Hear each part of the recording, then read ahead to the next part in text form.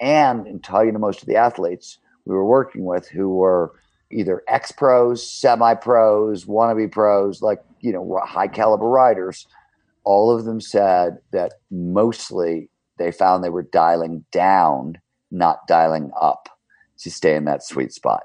They found that under normal conditions, they would push harder than that 4% sweet spot. And we were asking them to back off things a little bit more than they were used to. And that was the most shocking thing. And of course, by backing off things, what ended up happening is they got more flow. And once they dropped into flow, then they would do those harder things with much less fuss and much less drama. So they ended up going farther, faster over time, but the daily experience was less, not more. That was Steven Kotler, and you're listening to the Just Fly Performance Podcast.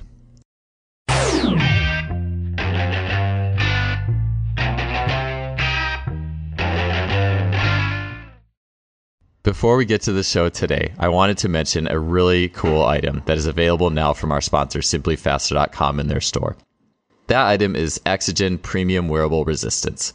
Exogen is a series of tight-fitting sleeves along with uniquely shaped fusiform weights that strap directly onto those sleeves. So what I mean is you can have shin sleeves, arm sleeves, shorts, and a vest, and you can strap these uniquely fusiform shaped weights that they're light in nature, 100, 200 grams, that strap on in a way that allows you not only to resist movement very specifically, but also add fine-tuned elements of rotation to that resistance. So this is the next level of wearable resistance. You may have heard this from back long ago on the show, Hank Kreienhoff talking about it, to recently Chris Korfist, sprint coach, talking about it. This is the next level in premium wearable resistance. I've used it myself. I love it. I love not only the way it feels and the way you feel form and technique change. It's like combining technique with power. And so often we just think about weighted vests as just pure force, pure downward gravity loaded resistance. This is the ultimate combination of technique with power, and it shows up in things like Chris Korfist being able to take time off an athlete's 10-meter fly by putting the sleeves just on one side of the body, an ipsilateral resistance. We're using the body's own systems, fine-tuning it, and that's what this does. It allows you as the coach or an athlete to create, explore, and fine-tune the way that the resistance is rotationally impacting the body. This is next level stuff, and I know you'll love it. So you can check that out in the Simply Faster store. Head on over to simplyfaster.com. That's simply with an I, faster.com, and get your Exogen gear today. Hello and welcome to another show. When I was a young athlete, I was incredibly up and down in my sport performance. Basketball particularly. Track was not too bad, but as a basketball player in high school, I was on fire one game and awful the next. And although I remember reading about getting, quote unquote, in the zone in one of my training books I had read back at age 15 or 16, I just remember not caring that much about that portion of it. I cared more about what plyometrics should I do and this, that, and the other thing. But the funny thing is I had the athleticism part down pat, but I frustrated my coach more than anything with my inconsistency. And if I could go back in time and then reflecting on that whole experience as a coach now, I would have definitely emphasized sports psychology and helping myself get into flow states way more often.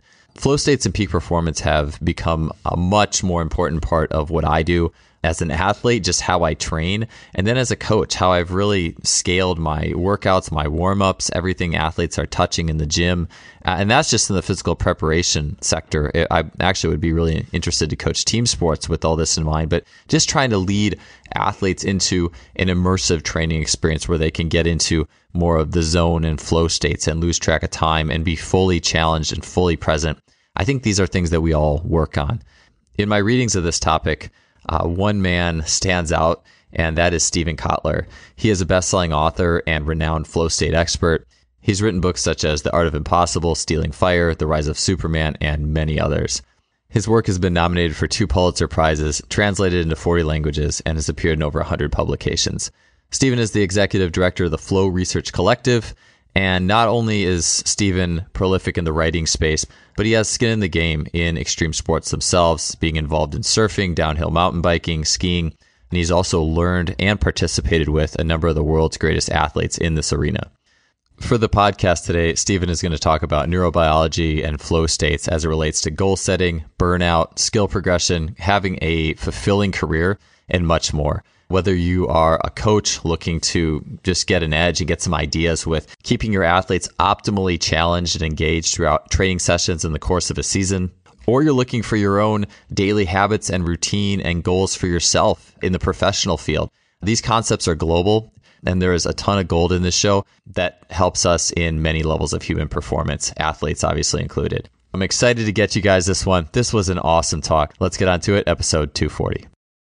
Stephen, so one of the things I wanted to ask you in kicking this off is, what is your favorite extreme sport memory? I know you've written a lot about I'm like a ton of them. Favorite memory?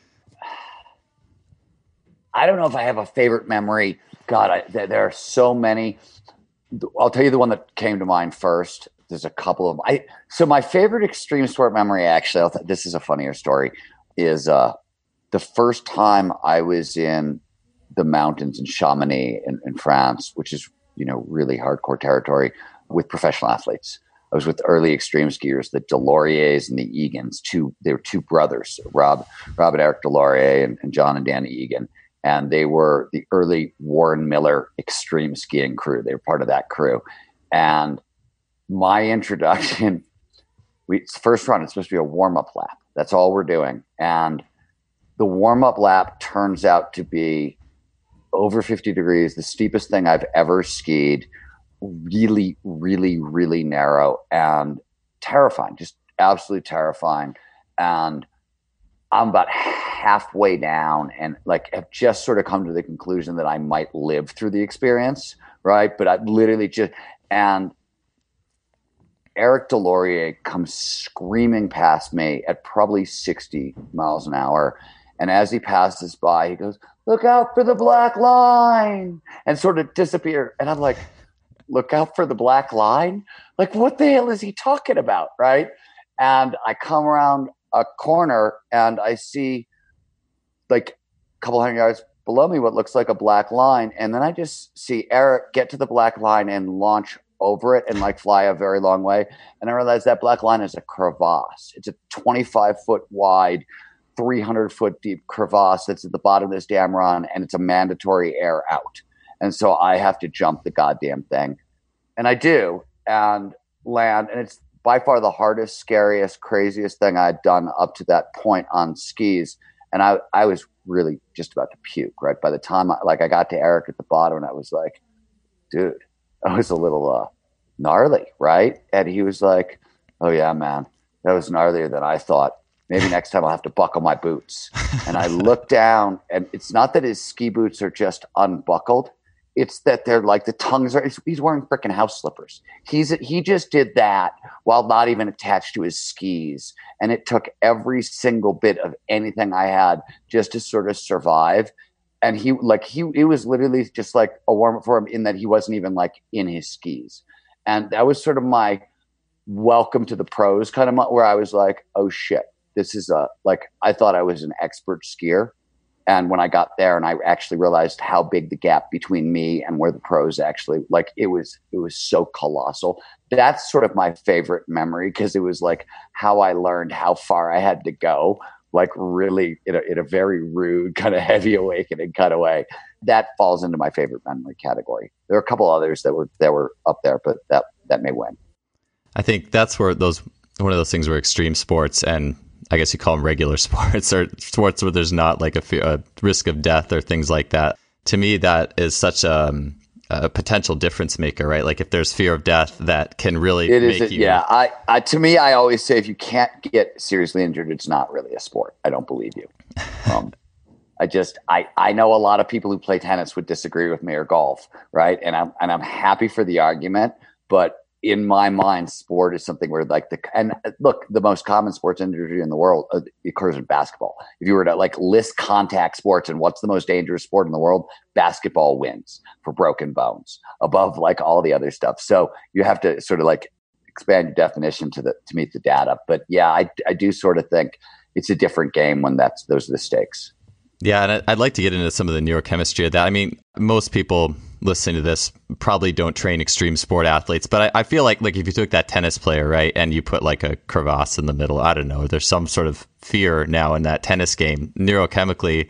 I don't know, I'm kind of curious what it's interesting because I will tell you, so as you know, I have a new book out called The Art of Impossible, and it is a book, it's lessons learned from people who have gone after capital I impossible, that which has never been done. And I tell a story in there about my first time I met Laird Hamilton, who back in the 90s, when he first started towing into Jaws, nobody had ever seen anything like it. It was one of the most extreme, big wave surfing. For surfing is a 1,000-year-old sport, and progress is pretty slow. And up till 1996, the biggest wave anybody had ever surfed is 25 feet. And above that, there were physics papers written about how you can't get into a wave that's over that. And, today, 2 decades later, thanks to Laird and a bunch of other pioneers, surfers are routinely towing into waves that are 100, 110 feet tall and paddling into 60, 70-foot waves. And Laird was one of the first to do it. And it was such a impossible. And I remember meeting Laird the first time. He was just 31 and I was about 27. And he said something that I think is really relevant here. He said, Stephen, people see me on a 50-foot wave and they think, oh, no way, man. That's impossible. I'll never do that. And he's like, well, okay, maybe, but you're seeing me at like 31 on that 50-foot wave. What you didn't see me is me at 3 on a 3-foot wave, and 4 on a 4-foot wave, and 5 on a 5-foot wave. And you didn't see me last week on a 49.5-foot wave. So you look at the 50-foot wave and you think, oh my God, that's impossible. And I think from the inside, yeah, Laird, you're not even pushing that hard. What are you doing? And I think that the view is very different on the inside and the outside, but it doesn't actually, the interesting thing about peak performance is, it doesn't matter if you're going after capital I impossible or you're trying to improve your tennis game or you're trying to be a little bit better at work. The biology is the same. The tool set is the same. How you get there is the same. How big you want to play and what you want the stakes to be, that's entirely up to you. But the other point is, the thing with mortal consequences is mortal consequences are very relative. Every great athlete I know in the extreme sports world, if they're feeling too much fear, if they don't feel like they have it, if they don't feel like it's literally just, oh, I'm not pushing very hard, I'm pushing but not very hard, they'll back off. That's a sign you go home, because everybody learns the hard way in action adventure sports. That's how you go to the hospital, right? When you just try to go through on courage alone, you go to the hospital. So if you have a long career in action sports, that sort of is gone by your middle 20s. And like literally, injury just weeds out people who think that's the way forward, right? Like they end up breaking too many bones and they don't have long careers. Yeah, with the risk of death too, like you mentioned, I mean, I'd imagine that like attention and salience network in the brain is probably it's extremely on point or different than a different sport. Or that's the point I was actually trying to make. Is you would think so, but those athletes. And it depends on the level of the challenge. You know what I mean? Laird is used to surfing waves that are, say, 50 to 70 feet tall. And suddenly if a wave shows up that's 120 feet tall, yeah, got to catch his attention. But my point is, on the inside, nobody is pushing that much harder. Nobody thinks of it as mortal consequence. I mean, yes, everybody knows if you fall, you could die. But on the inside, it doesn't feel like that. It feels like progression in any other sport.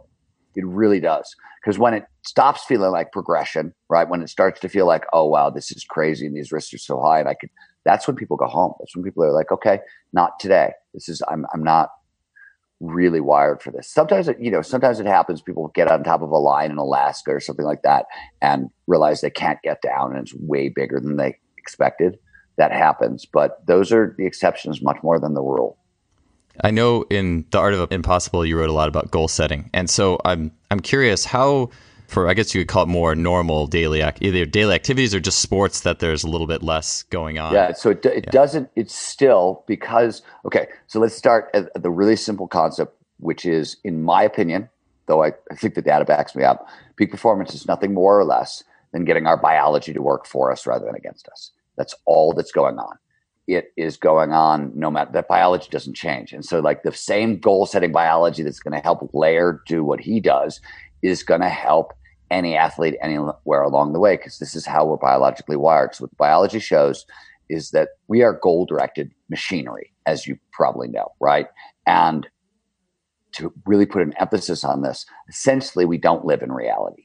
We live in a reality that is shaped by two things, our fears and our goals. Those are the two largest filters on perception and on the world we live in. And they're sort of binary. And when I say they're sort of binary, what I mean is, as you probably know, anxiety and curiosity / excitement are the same neurochemically, the same cocktail. You're talking about a little bit of cortisol and a bunch of norepinephrine and possibly some dopamine depending. Most mammals can't feel anxiety and curiosity, or anxiety and excitement at the same time. It's a binary, it flips back and forth. In fact, when they do animal welfare stuff for like cows, they have to lead cows into a barn because everybody needs to be inoculated, right? And cows don't like being penned in and put into a line, and that's what has to happen. And it stresses out the cows, which is bad for the cows. So they don't want to do that. So what do? They put things up that make the cows curious. Because by being curious, they can't be anxious because it's literally, humans can sort of do both at once, but it's not, your goals will overwhelm your fears. They'll win most of the time. Anyways, back to goal setting. What the research shows, what the biology always shows, is that there may be more than this, but for sure you need 3 levels of goals in your life.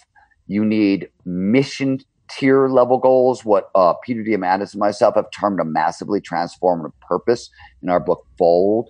Mission level goals, I'm a writer. A mission level goal would be, I want to write books that have a deep impact on the world, right? It's a process goal. There's no clear, like, how do I know I've won, right? Like it's an infinite game. It's not a finite game. I'm not saying I want to win the Nobel Prize in literature. Too many things outside my control for me to steer my whole life based on that, right? It could be, I could want that, but it's hard to steer about it. So mission level goals, then we need what are known as high hard goals. And if mission level goals are the overarching mission statement, a high hard goal is like a 1 to 5 year step that would lead me to accomplish that high hard goal, right? So let's put it in athletic terms. The mission level goal could be, I want to be a great runner.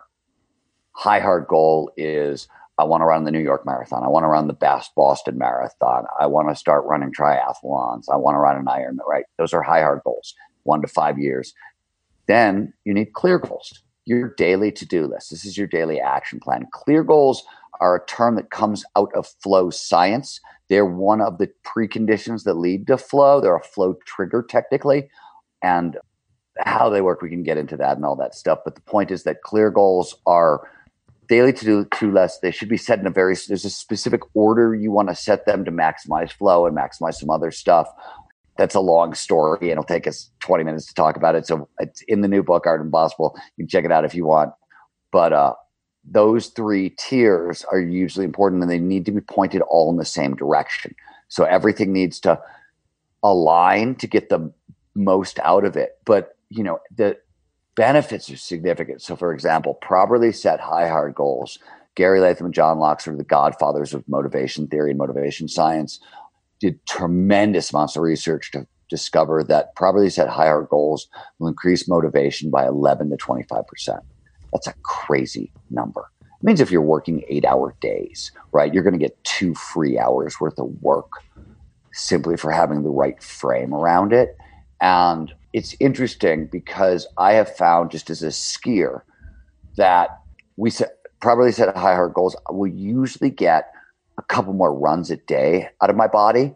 And I like to leave everything on the hill. I like to go as hard as possible and leave it all out there. But I find that properly set high hard goal will, give me 2 extra runs, which is a lot of, like, at top levels when you're moving at 60 miles an hour. That's a lot of skiing. That's a lot of energy just for having a properly set goal. If I go into a day and 16 laps are my goal, and, I'll usually run out of energy, 14, and I can get to 16, or I get to 18 or 25 or whatever goal I set that day. It tends to help that way too. Anyways, science of goal setting, a little bit. I will say one other thing, because there's a bunch of athletes listening and coaches. And so there's clear goals seem to function as a flow trigger. So one, when you set them in advance, right, this is my to-do list that I'm going to do today.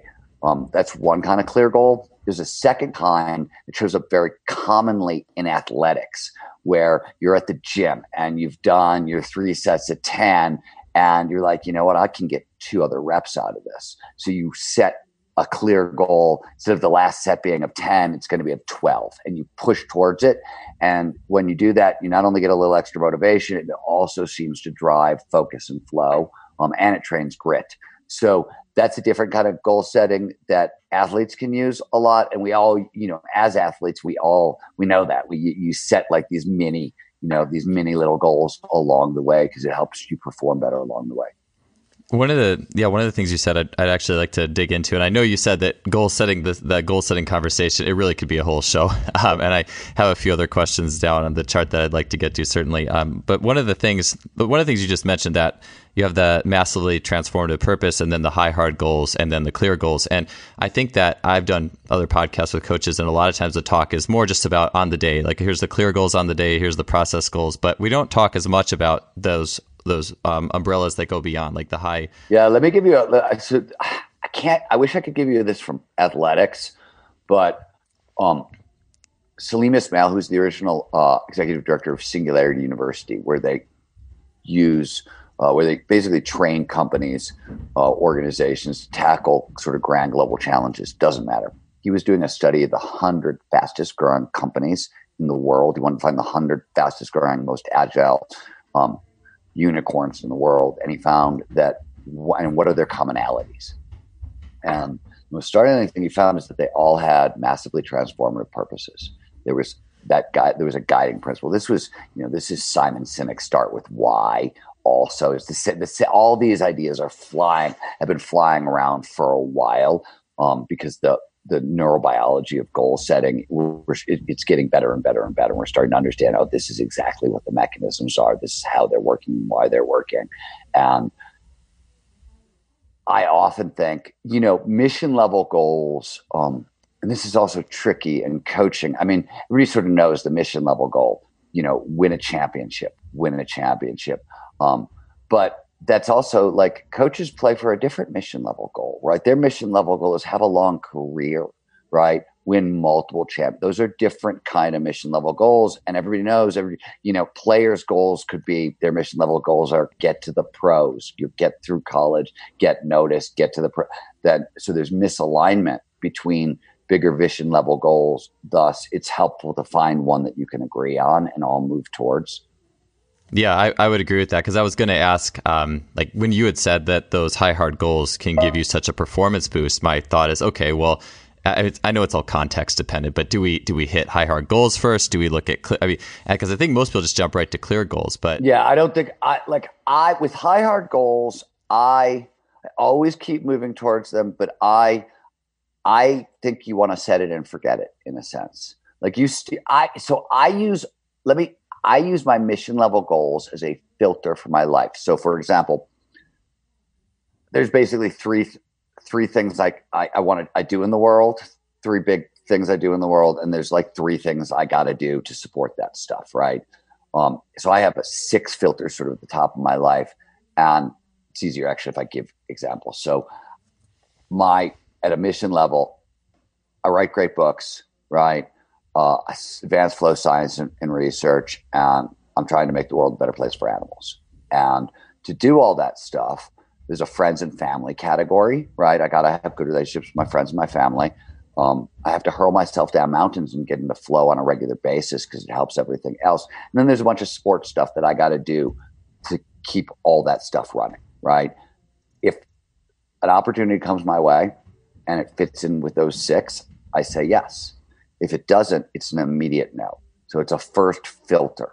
And it allows me, and every athlete I know who's serious is short on time, right? One of the hardest things about like being a serious athlete is the massive amounts of time involved in it. And by the way, the fact that you're going to have to sleep 7 to 8 hours a night, and you're going to sleep more than other people because you're using more physical energy, right? And those requirements you can't really get around. So you need really strong filters for your life. And mission level goals not only tell you where you're going, but tell you what you're saying no to. And that's really important. Yeah, I think that is. I for anyone who's worked with athletes enough, it's like you can have all the clear goals in the world, but if you know the athlete is kind of lost when it comes to the more global goals, you just never end up really truly getting that far. And I like what you said about bringing everyone together to agree on something, because people could be in different directions. And I think that, yeah, it definitely makes a lot of sense. And the more I've gone through the process, the more I've learned more about the managerial side of working with a team. And I couldn't agree more. Stephen, you had said a little bit about like as athletes go through their careers, and that was actually one of the first questions I had written on my list. Is I know in your book you had talked about motivation and drive, and a question I had is how might athletes lose their passion and drive, or what are some reasons athletes will drop off throughout the career? What are some factors that are present in those occurrences? So it's interesting.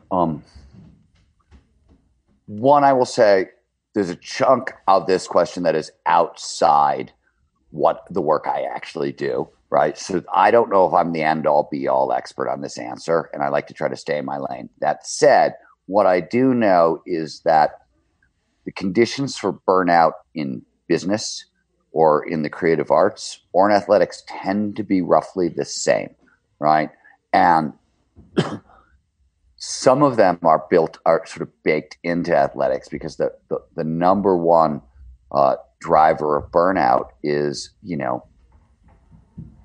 2 steps forward, one step forward, 2 steps back, 1 step forward, 2 steps back. So if you have a passive aggressive coach who keeps moving the bar on you, right? You don't know how the biggest driver for humans is meaningful progress toward meaningful goals, right? Like that we love. We love the path to mastery. We love that. So with athletics, you can be losing, but still moving forward. But if you've got the wrong guy steering the ship or woman steering the ship, and they're not, if that attitude is wrong, that can cause it. But that's the number one driver of burnout. I will say, this is what we have discovered in just studying burnout in general, which is that if you are sleeping 7-8 hours a night, if you have an active recovery protocol in place, if you are getting regular access to flow, and you are not in one of those sort of passive aggressive situations where somebody keeps moving the bar, you're actually making meaningful progress forward someplace you want to go, it is almost impossible to burn out. But you start removing those conditions, and you're going to have problems. I would say that the main reason people drop out along the way, if it's not injury, is so flow states have triggers. And okay, so let's back up. We get hooked on sports because they produce flow. As a general rule, and we tend to excel in the sports that produce the most flow as practitioners, right? And we know, for example, that flow in athletics, so it's a great study that was done on incoming high school freshmen. And they asked, what are the major components of their secondary activity? So not school's their primary activity, their secondary activity could be they played football, could be they played volleyball, could be they played the tuba and the marching band, whatever it is, that's their secondary activity. So they wanted to know, what is the greatest distinguisher of the students who come in with a secondary activity that they love, who are still going to be committed to it 4 years later when they leave, right? They're still on the football team, the track team, or in the band. And it's the amount of flow it produces freshman year. That's the number one, right? That's basically all of it. And it's because 5 neurochemicals that underpin flow, among their many performance enhancing functions, they're all reward chemicals. They're great pleasure drugs, and flow is the only time you get all 5 at once, which is why flow is our favorite experience on the planet. And so one of the secrets to keeping athletes in their sports is to make sure their sports continue to produce flow for them. Now, that's where things get really complicated because of what's known as the challenge skills balance, which is flow's most important trigger. Everybody listening, I'm sure, is familiar with this. Flow follows focus. It shows up when all our attention is in the right here, right now. That's what the triggers do. They drive attention into the present moment. If I were to say this neurobiologically, I would say they do one of three things. They drive dopamine into our system, they drive norepinephrine into our system, or they lower cognitive load, or some combination of those factors. Dopamine and norepinephrine are our predominant focusing chemicals, right? This is pleasure and excitement. And, when it's in our system, we just pay attention automatically to what task at hand. And cognitive load, it's all the crap you're thinking about at any one time. And what happens is if I lower cognitive load, it liberates energy, which the brain will then repurpose to pay attention to the task at hand. So all three of these experiences drive flow. Now, the challenge skills balance is the idea that we pay the most attention to the task at hand when the challenge of the task slightly exceeds our skill set. We want to stretch but not snap. And slightly exceeds our skill set means you're outside your comfort zone, but only a little bit, right? Get too far outside your comfort zone, too much anxiety, you actually end up with too much norepinephrine, and it blocks peak performance. It ends up blocking flow for a variety of neurobiological reasons. The point is that as you progress in sports, when you go from, JV to varsity or into college or into the pro, right? At each level, the challenge skills balance is jumping up, right? Shit just got harder. It just got harder. And where you are versus, especially if you're playing a team sport, right? Basketball, where you are as a high school player, suddenly jumping to college, that whole challenge skill equation, sometimes it doesn't, but sometimes it can radically tilt for somebody. And that's one. So one of the things with a long athletic career is I am less interested in a sense in professional athletes inside, clearly defined brackets. I mean, there are a lot of people on my staff who work directly with those athletes and do that work.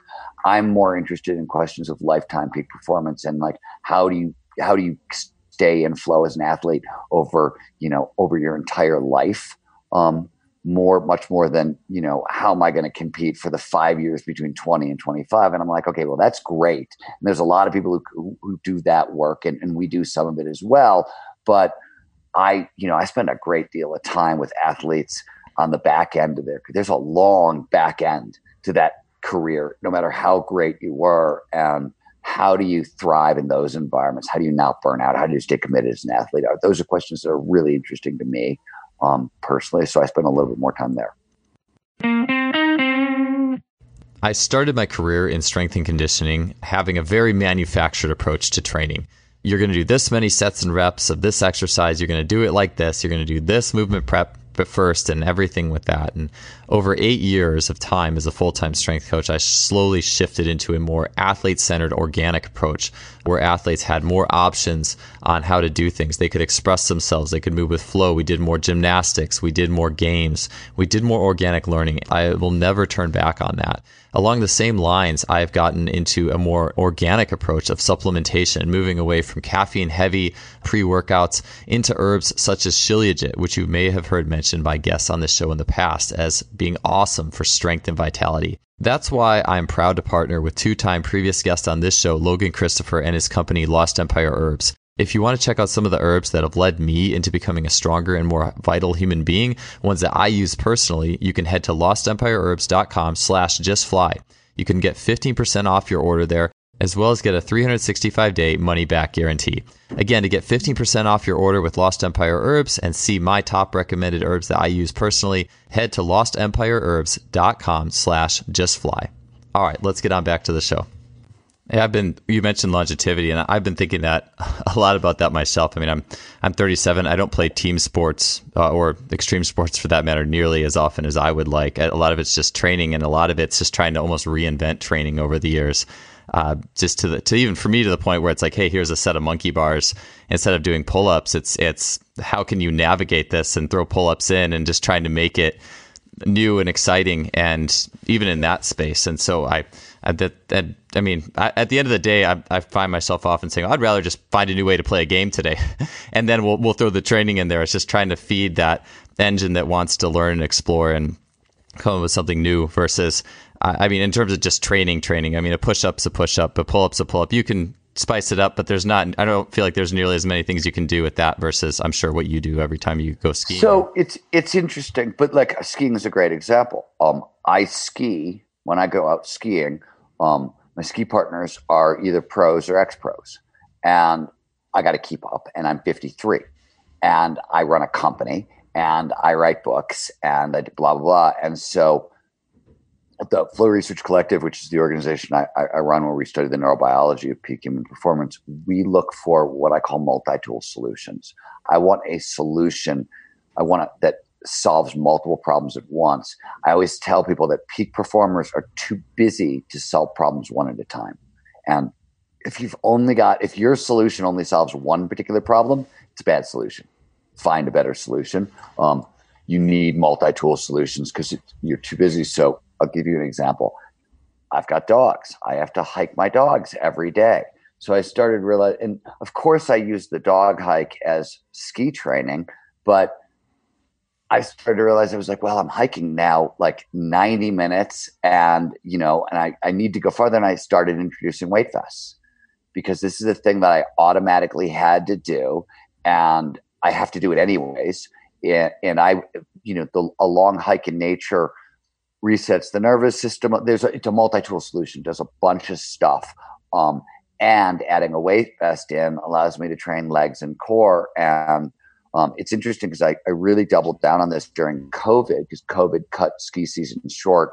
And I was really frustrated by that for a lot of reasons. And I decided that the only way I could live with myself is if I entered this ski season this year as a better skier than I ended last season. So I had to actually improve as a skier in the off season after they closed the resorts. And how to do that. One of the ways I did this was through weight vests, and I got it up to 90-minute hikes up and down mountains with 30 to 40 pound weight vests on, and I entered the season stronger than I've ever been. And I'm 53, and it's a solution that packed inside of other things that I was already doing. So I think one of the problems is as we get older is sometimes the novel stuff is great, but we're busy. So I look for things that I'm already doing, and how do I take those things and crank them up more. And one of the reasons I look at this is the second half of the thing I wanted to say to you. Not writing this book right now, but I am researching a book on peak human performance over 50, because there's tremendous amounts of data that says that if you take care of the body, you can actually perform incredibly well into your 80s right now. And we're starting to understand these are the exact levers. And this is not even in getting into like the longevity research and the biohacking stuff and forget everything else. I'm just talking about like, what do we know about the human body and how long can it sustain levels so that we might call peak performance. And it's a lot longer than anybody actually suspected. And we're also like bionics is showing up now, right? Like there are strap-on exoskeleton knees that skiers can now use that will allow them to ski at really high levels long, into their elderly years for other sports. This stuff is coming at an exponential pace. So we get to be athletes for a lot longer than any other generation. And the data is pretty consistent that we are capable of that kind of performance. And I think we need to sort of change our thinking about, what does it mean? I mean, Tom Brady's being great at this, right? Like, he's a great example, but it's just, he shouldn't be the exception. He should be the rule. Yeah. A podcast that literally just went out on this show. One of the pieces in the show notes was a bunch of elderly Chinese individuals, like in their 70s at a park doing like giant swings on monkey bars and doing all this gymnastic work that you would expect maybe people 30 years younger to be doing. And they were still doing it. I was completely blown away. That was shared with me by Nikolai Morris. And one of the things you said that actually, this is just kind of a general thought, maybe more than a question, but I feel like it's like if we're becoming more complex as human beings, you think about, we talk about, in 40 years, is it going to be like cyber sports with people like half human and genetically, but I think about it in the sense that the more, if you had like bionic legs to work with, it would almost, there's another option for your brain to grow connections and almost have to work faster in a sense. Maybe it's a random thought, but I think about how fast we're expanding our skill set in the world of extreme sports and things like that. And I don't know, maybe that's an interesting. I did write an article for Slate a while ago on the future of sport that looked at, it was right after the first space dive, and that Red Bull had done with Felix Baumgarten, and that that is now progressing as a sport. Like space diving is a new thing, and I talked about where does this what's 10 years on, what's 20 years on, et cetera, et cetera. They're interesting, cool questions. Flow, as a general rule, is the secret weapon when it comes to keeping up with the technology, at least for a while, because in flow, it's mostly neurochemical that's doing this part of the equation. There's other things going on, but the neurochemicals involved surround the brain's information processing machinery. So when we're in flow, we take in more information per second. We find faster connections between it and other information. And by the way, fast muscle response goes up and things like that as well. So it seems to be our secret weapon for keeping pace with the technology up to some limit, right? But I don't think we've hit that limit yet. Yeah, I'm sure there is some bar that's like, okay, like, I mean, there's physical limits on how fast, right, the brain can actually process information, and there's probably different limits on the technology, would be my guess. Yeah, it'd be interesting to see where that does end up going. I want to go back to something actually you said, because I think you were talking or unpacking it a little bit, but you said meaningful progress versus the coach who's almost forcing the stick forward too fast. And you had mentioned like an athlete, you're going to jump from JV to varsity and the challenge goes up. I'm curious what the definitions and little subpoints of meaningful progress are. Yeah, that's an interesting question. So that's mostly about mastery as a motivator, right? And mastery, there are 5 major intrinsic motivators: curiosity, passion, purpose, autonomy, and mastery. They're designed to be cultivated in an order. When I say designed, I mean evolution designed human bodies to work a certain way, and evolution designed the intrinsic motivation system to be you can cultivate them in any order whatsoever, but there's an order that works best. Curiosity is designed to be built into passion. Once you have passion, if you can attach that to something outside of yourself, there's often that massively transformative purpose, right? We talked about earlier. You get purpose. Once you have purpose, the system wants autonomy, freedom to pursue that purpose. And then once you have the freedom to pursue your purpose, the system wants mastery, which are the skills to pursue that purpose well. And when you say meaningful progress towards meaningful goals, that literally neurobiologically means progress where you're getting regular access to dopamine and regular access to flow. Progress is measured in the brain in dopamine, right? Little reward hits. This is why when you have a clear goals list, cross every time you do something, you have to cross it off your list. Otherwise, it's not doing its job. You're not getting the dopamine of, I accomplished that. You literally get more dopamine when you cross it off the list and it's done, than just set it and forget it kind of thing. A. And B, flow.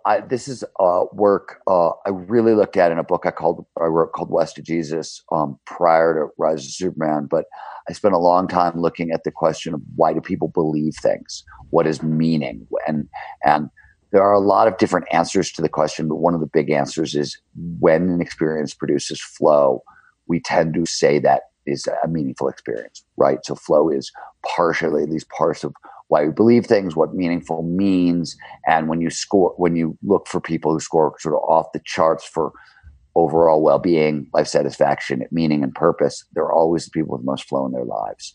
And these are well-established facts in positive psychology, really well-established facts. So you're technically, and to take it one level deeper, right? You're technically talking about dopamine plus some other reward chemicals and possibly some other activity in the brain that is actual meaningful progress towards meaningful goals. But it just basically means we like the little wins. The human brain loves stacking little win on top of little win on top of little win. That feels like that's momentum, right? That's what we term momentum. And it's one of our absolute favorite feelings. Yeah, one of the training systems that's, I think it's really popular in high school, but it's like Bigger, Faster, Stronger is the name. And one of the things that they had going for them was they had any given day you could have different ways to set like a PR. Maybe you set a 3-rep max PR, a 10-rep max PR. It's like they always had a way to somehow you're walking out of there with some sort of personal best. And I've heard of elite powerlifting coaches. Louis Simmons, who's not too far from here over in Columbus, has said, like, I've heard this, not himself, but like make every day like a good day somehow. Like it's. Yeah, I think that, well, so the reason the challenge skills balance is so damn tricky in sport is, first of all, what the hell do you mean by challenge and skills, right? And when psychologists have spent a really long time, like 30 years, trying to answer this question, and there's like 8 things that actually make it up. And here's something that's shocking, and this is especially among elite athletes, not even like world class, but just elite athletes and above. When you say challenge and skills, because as we know, the farther up you get, talent becomes more and more equal, right? And so advantages are much thinner. At the elite level, confidence is 81% of what we mean by challenge and skills. At elite level, when you're dealing with elite level athletic talent. So confidence is a huge factor there, but so is cultural background, ability to delay gratification, optimism. There's a bunch of other factors that go into it, but same with energy level. So what is slightly outside your skill set today, right, totally depends on how much sleep you got last night, what kind of meals you recently had, how well are you processing nutrition, right? How's your hydration? There's a bunch of physical stuff, about the current moment that go into it. So we know, for example, this is an interesting thing. A bunch of years ago, Mihai Csikszentmihalyi, the godfather of flow psychology, and a Google mathematician sat down. They tried to put a number on what's the actual balance between challenge and skills. Can we put a number on it? And they did a back of the envelope calculation that was not ever meant to be taken seriously. And they came up with 4%. That we maximize the amount of flow when the challenge is 4% greater than our skill set. And we took that number and ran all kinds of experiments with it, the vast majority of them with athletes, because it's easier to qualify 4% in athletics than almost any place else. And some of it was ridiculous. You can't, like, if you're strength training, you can't make today's workout 4% harder than yesterday's workout, because by the end of the week, you're right. Like, if that was the case, fantastic. We would all get really, really, really strong really fast. So the gradient scale had to change for certain things. But one of the things that we discovered, and this was in studying mountain bikers, we were looking at, because you can measure every jump on a DH mountain bike hill, and you can go to people and say, what jumps are you comfortable jumping and which ones don't you jump and what, right? Like, we could actually put numbers on it. And I don't think this was we never published this because I still don't think it's a real experiment. I don't think the data is strict enough to be anything more than, like, it's better than an anecdote, less than a real study. But what we learned is this.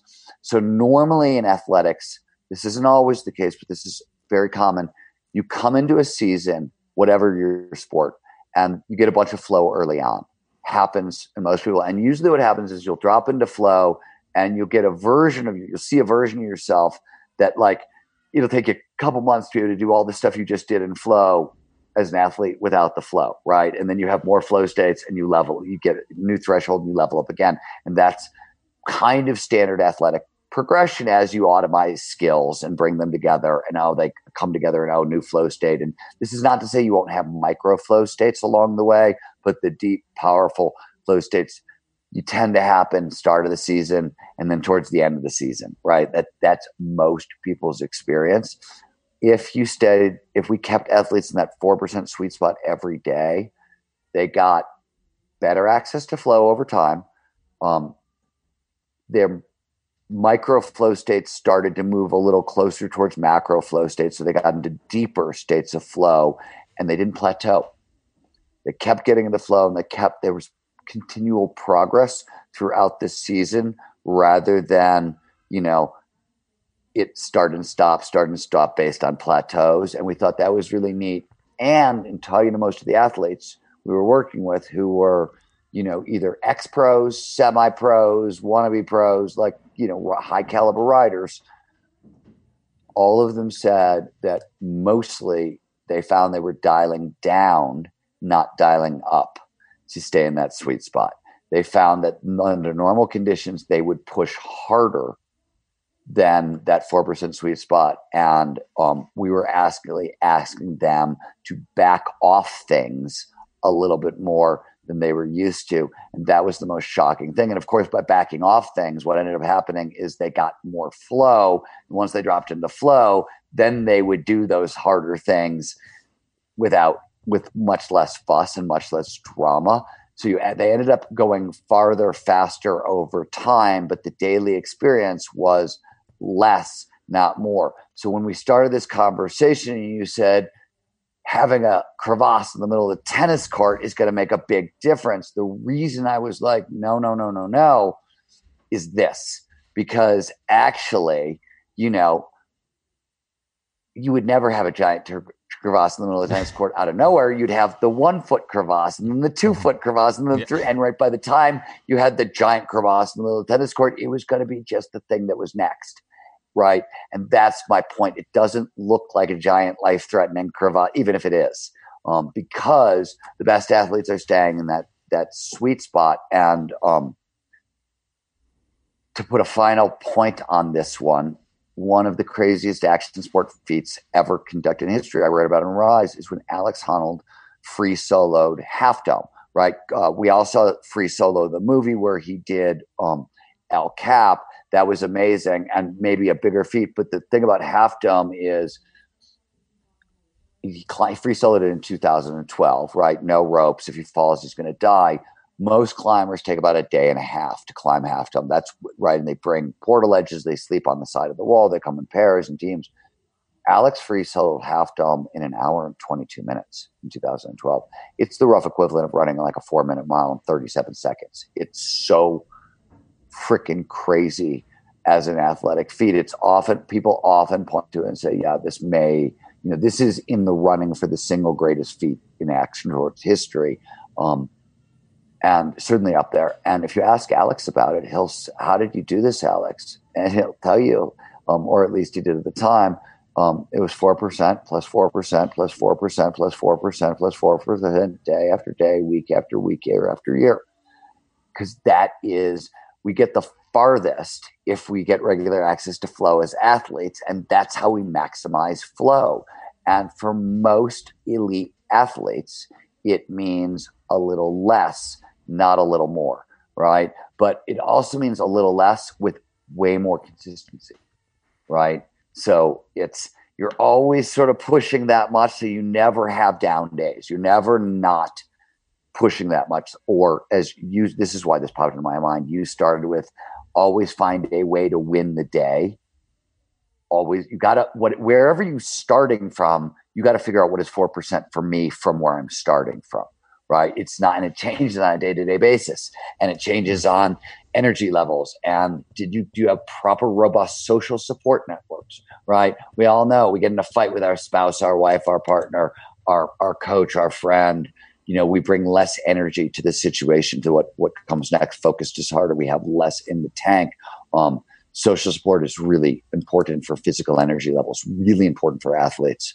I don't think talk about importance of social support enough with athletes, but let me drive this point home, because this is really important for every athlete.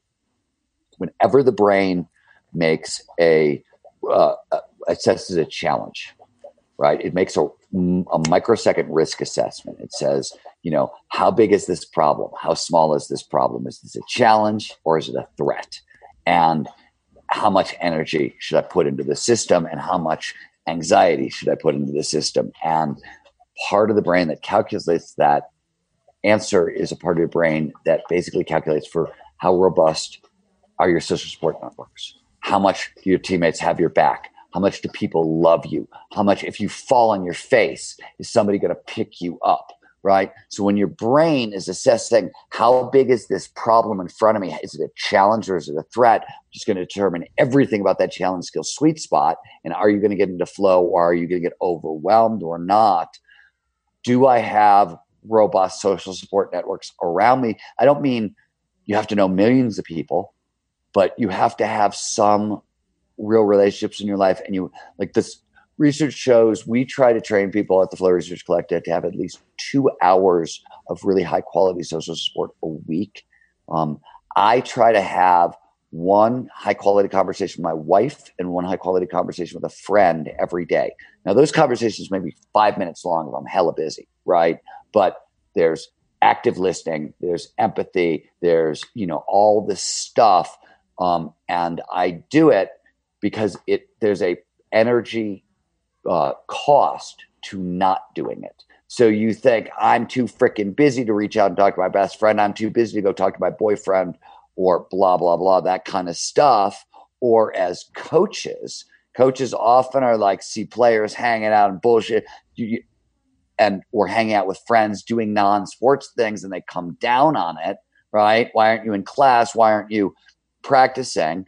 And the correct answer from the player is, I am fucking practicing, right? Like, this is important to how I'm going to play, because having stronger social ties means I'm safer. I feel safer come game time, and it matters. I love that. And it takes me back to my own experience as a track athlete, and even as a young coach, where I'll just say young coach, where I thought that everything was just the sets and the reps and the workout scheme and the structure of the work. And the longer I've gone through this and had the opportunity to mentor under very elite level coaches, you just see how good they are at structuring the social structure of the team.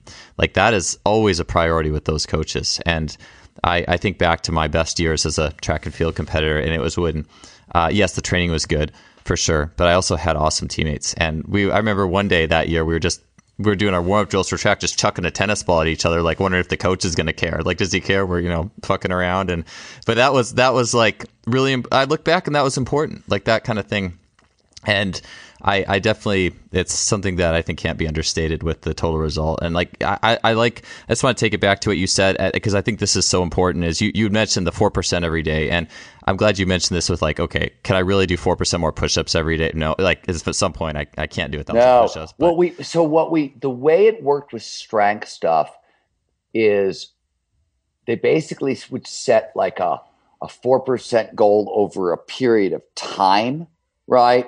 So, because when you're dealing with strength or with there's individual daily variations that are based on so many damn factors, you can't do it. So what you want to set is like process goals or things, right? So you can't say, I'm going to lift 4% more weight, or maybe even I'm going to do 4% more reps. But like, oftentimes I'll think about it as, a normal trip to the gym for me is, 12 to 14 exercises, 3 sets of 10 is a standard. Steven goes to the gym and tosses around iron kind of thing. And depending on like, where do I pick that number? Is it going to be 12 sets of 3 or, 13 or up to 15, 16 is based on what's my energy level coming in and where's that 4% going to be. So I can do that. Right. I can go harder. I can go longer. I just can't demand 4% strength, things that I can't control is the other thing.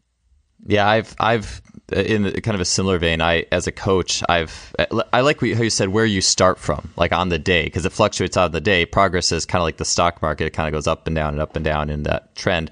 Well, the other thing is, and this is just a fucking nightmare, but it's so true. I just had this experience a couple weeks ago, and I was reminded of it again. When you have a really high flow day, and I had a breakthrough day skiing where, if you learn a new trick or two over the course of a season as a skier, that's a big season, right? You added like 2 new tricks to or 3 new tricks. I added 7 in a day. I've never had a day like that. I was like, I've never learned, and it was a deep flow, crazy day. And I was with a friend of mine. We were just on fire, and both of us did it. And it took so much energy to do that we didn't get much flow for it was like 2 weeks afterwards. There was so little flow, and it felt like I was going backwards, right? Like I'd made so much progress, and that's also like that's gonna, I had to re-level set after that, and that happens too, of course. Yeah, One it's of the reasons it's so damn hard to be a champion, right? Because high flow states after high flow states after high flow states, you know, Kobe didn't get to have, 50, that's why those streaks of 50 plus game nights in a row for Kobe and for, what's his name? Losing his name, who just got traded out of Houston. oh Harden.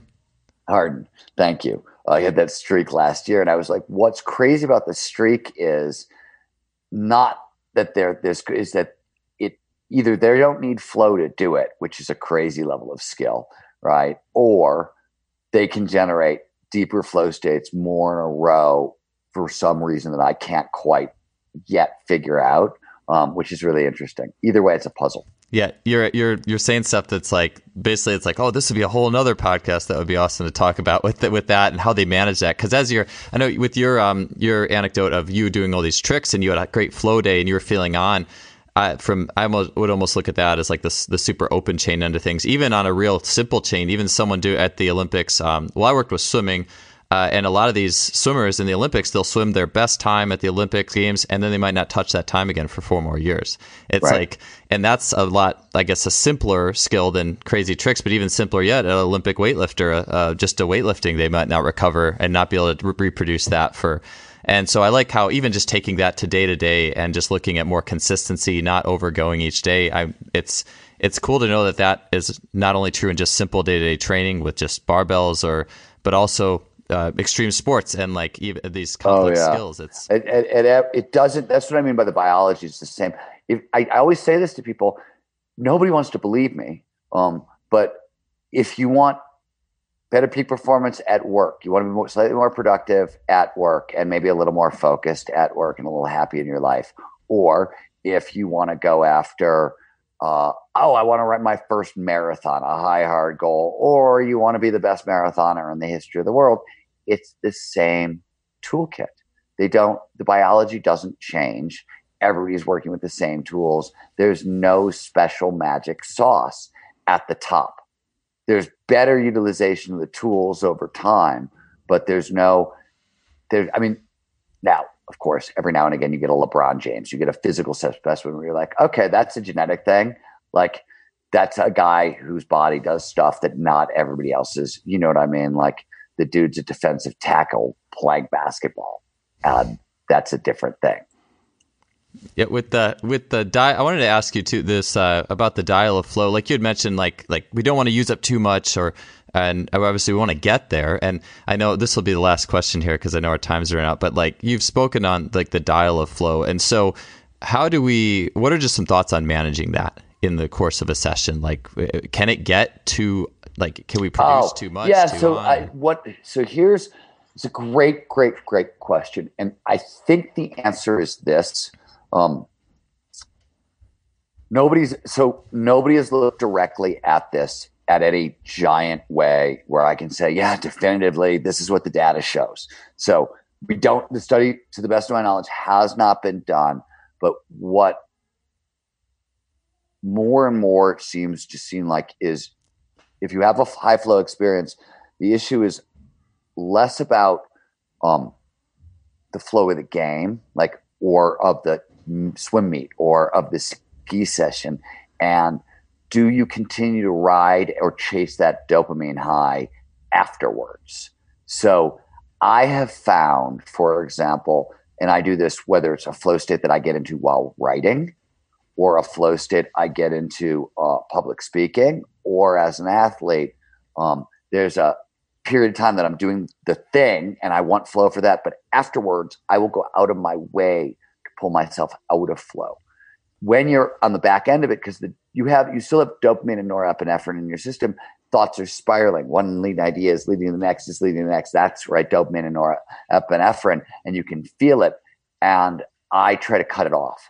And I'll do things. I'll do things that will actually immediately into a long hot sauna, Epsom salt bath, reading. Can sometimes break that up. Television, this is the only time I think television is good. On the back end of a flow state, television will pull you out of flow really pretty damn fast. It's a non-flow experience, and even though it feels engaging, but it will pull you out of flow and it won't burn out all that neurochemistry. The problem is less about that. Or, the big problem that you see in action sports is the opposite end is people like a couple of years ago, there were all these deaths on the pro surf tour from people from speed, right? And what's happening is surfing is packed with flow triggers, very high flow activity.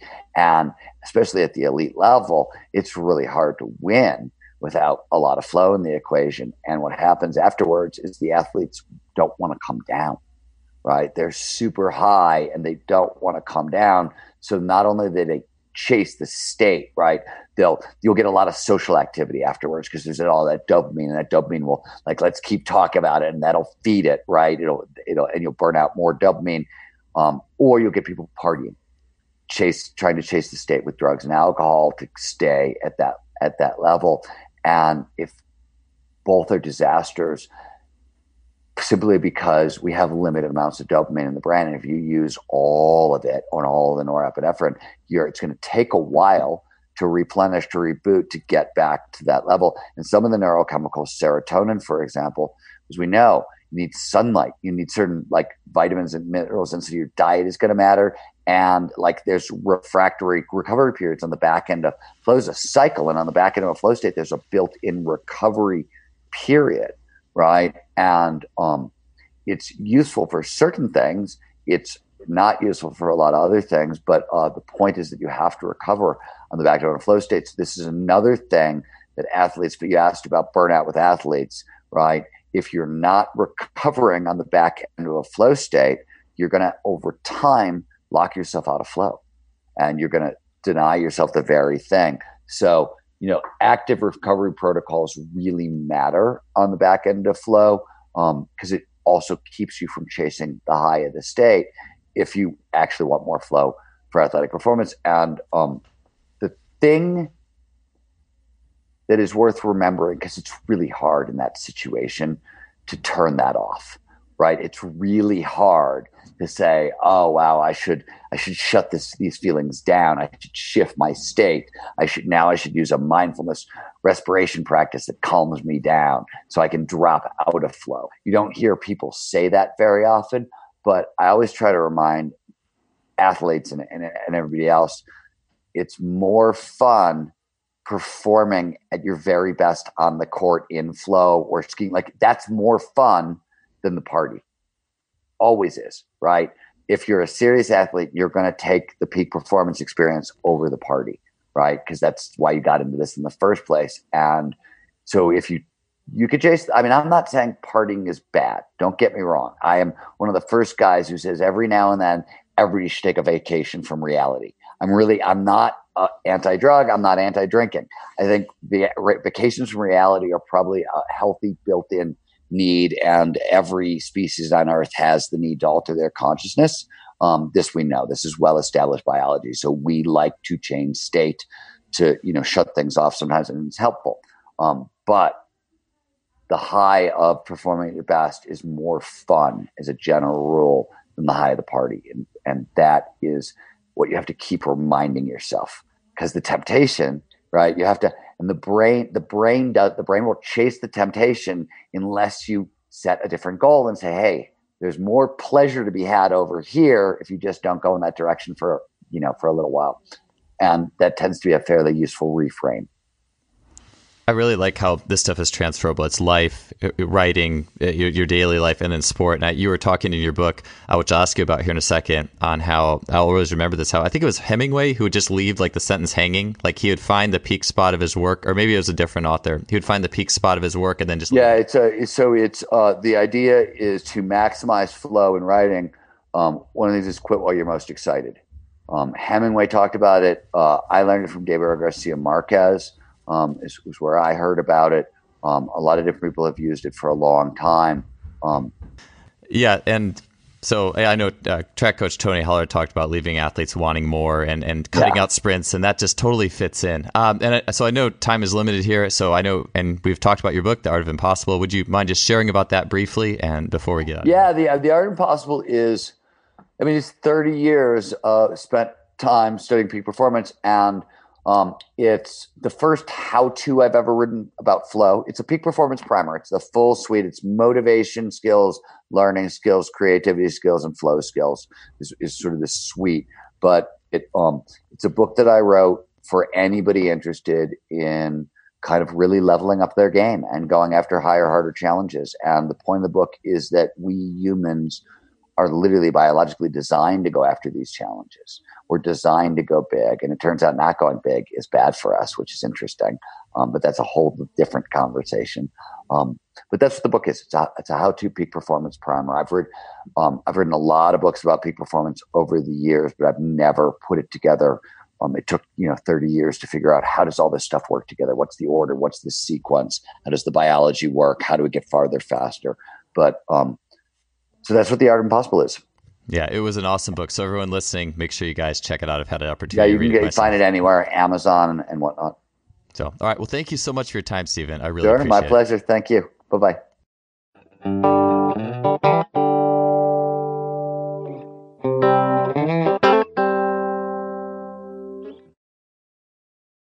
That wraps up another show. We'll see you guys next week. Have a good one.